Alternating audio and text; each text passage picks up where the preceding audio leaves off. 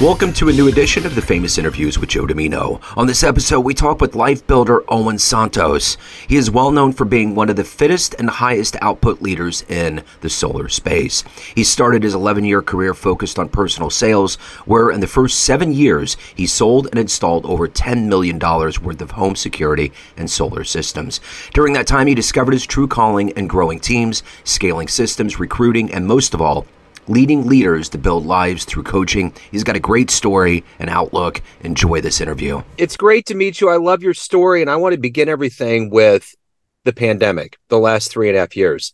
How did you get through it, and how did it change you? We're going right now? I come from jazz radio, so when that hi-hat even remotely gets touched, I go. Okay, cool. How did the pandemic change? How did I get through it, and how did it change me?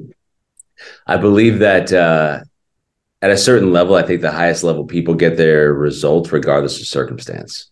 Yeah. Right. So that the circumstances just changed. I don't think it should have impacted or it has to impact results necessarily. Obviously, the people that were really affected by the pandemic, like on a health level, that's a different story. I was fortunate enough not to be.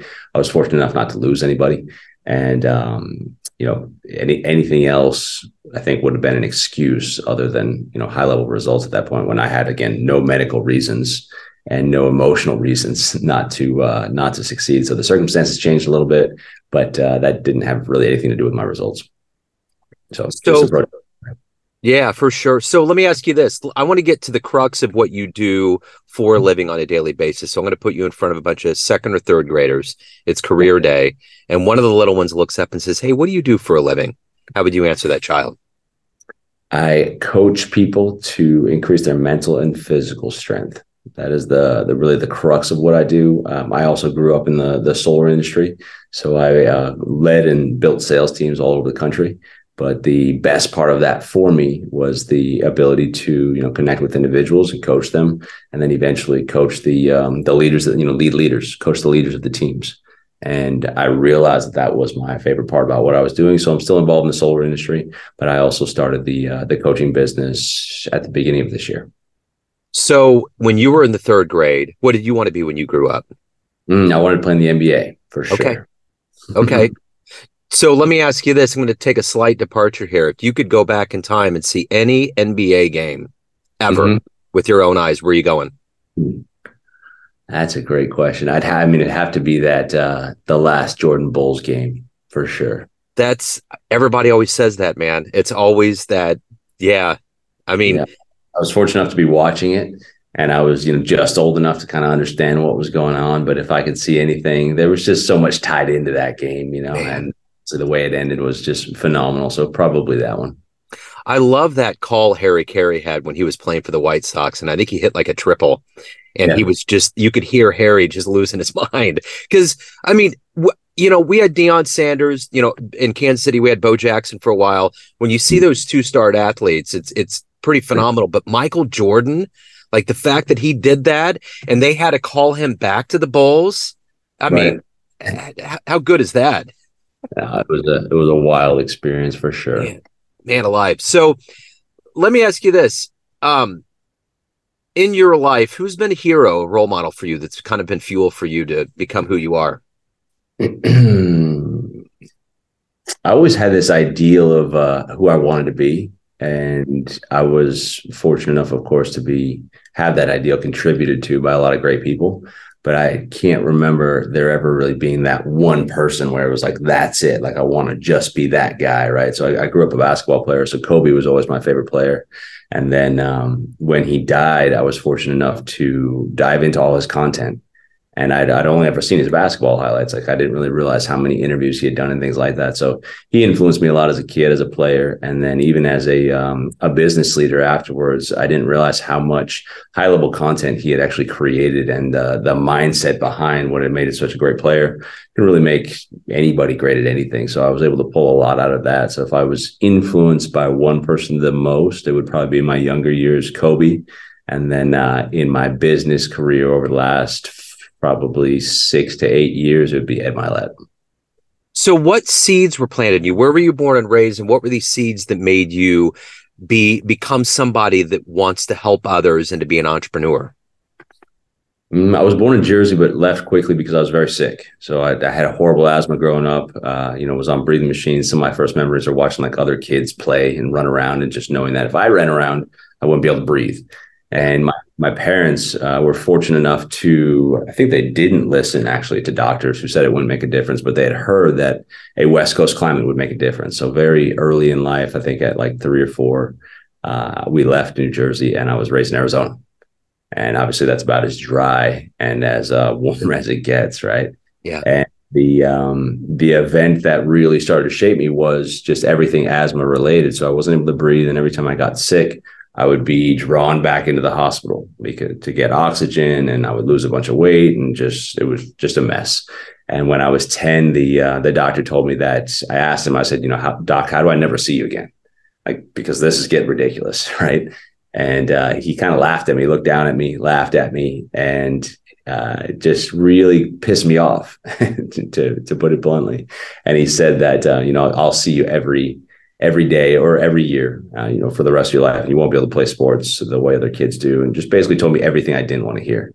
Wow. So that was really the turning point for me as far as, health and nutrition and things like that go. I got really serious about it, as serious as a 10-year-old can be.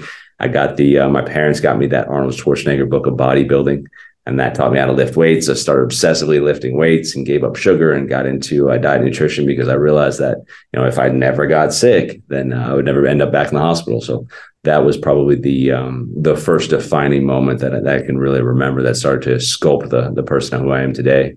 And through that process, I learned a bunch of stuff, right? And I was able to build a good physique. I was able to build health. I ended up playing college basketball. So, I succeeded in sports at the high school and the collegiate level a little bit, and defied what I was told by that doctor. So that fueled me, and that helped me become who I am. And then just being able to, the idea of being able to do that with others was always just very appealing to me. And then as soon as I started to do it a little bit, it became the most fulfilling thing I've ever done. So from a selfish perspective, it just feels good. It just feels better than anything else that I've ever done. And the more I did it, the more I liked it. So if you can meet anybody alive on the planet right now and spend some time with them, who'd it be? Anybody alive on the planet? That's a good one. Probably Elon Musk. Yeah. Just because I just finished his book, or the book that was written about him. And he is just a different level operator, man. He just seems to be a different human. I'd love to meet Milet. I plan to meet Milet one day. I've seen him speak a couple of times. He's definitely somebody that I admire in the business world. But Elon Musk is probably, or seems to me to be, the highest level operator on the planet right now. He's just moving at a different speed than everybody else. For sure. So what's been the best advice you've ever gotten? The best advice I ever got. Well, I didn't get it directly, like it wasn't said to me, but the best advice I ever got was, catch the version of yourself that you're supposed to be. Yeah. I think that everything, I live a quote unquote disciplined life, but it's a very simple one. Just because I have this, since I've heard that, I've had this massive idea of who I wanted to be. And that was such a deep and serious, noble cause for me, that it made like the quote unquote, disciplined, or the structured actions that are needed to be successful. It made them easy. So I think that the bigger the reason that you have to do something, the more noble the cause, the easier all the challenging actions can be. And that became what drives me probably about 7 or 8 years ago. And ever since then, things have been quite a bit easier than they were before, and it's easy to do hard stuff.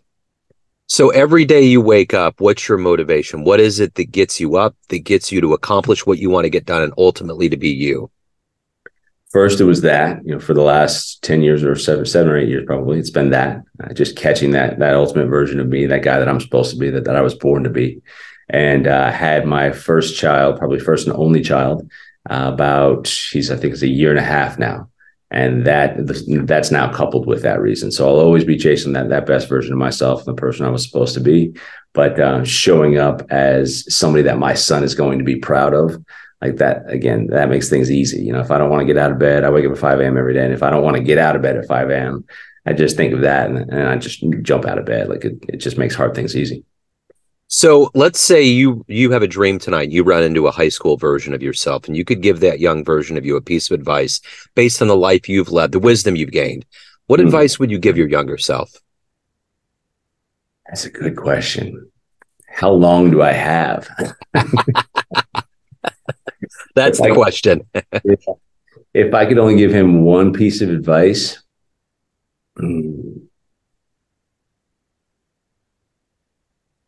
it would probably be to get a really clear picture of who you want to be, because I didn't have a clear picture for a long time. I was just kind of laissez-faire, floating around, a wandering generality of sorts. And if I had the ability to go back to high school me, I would tell him to get a really clear picture of who he wants to be, what he wants, and visit with that picture every day. Yeah. And I think the road would be a lot simpler and not quite as painful as it was. But at the same time, the hardships and whatnot that I've went through since then, made me who I am today. So I wouldn't take them back, but I think there was a smoother path for sure. So aside from your son and your personal life, professionally speaking, what are you the proudest of that you've done and accomplished so far? Professionally speaking, is definitely be the people I've impacted.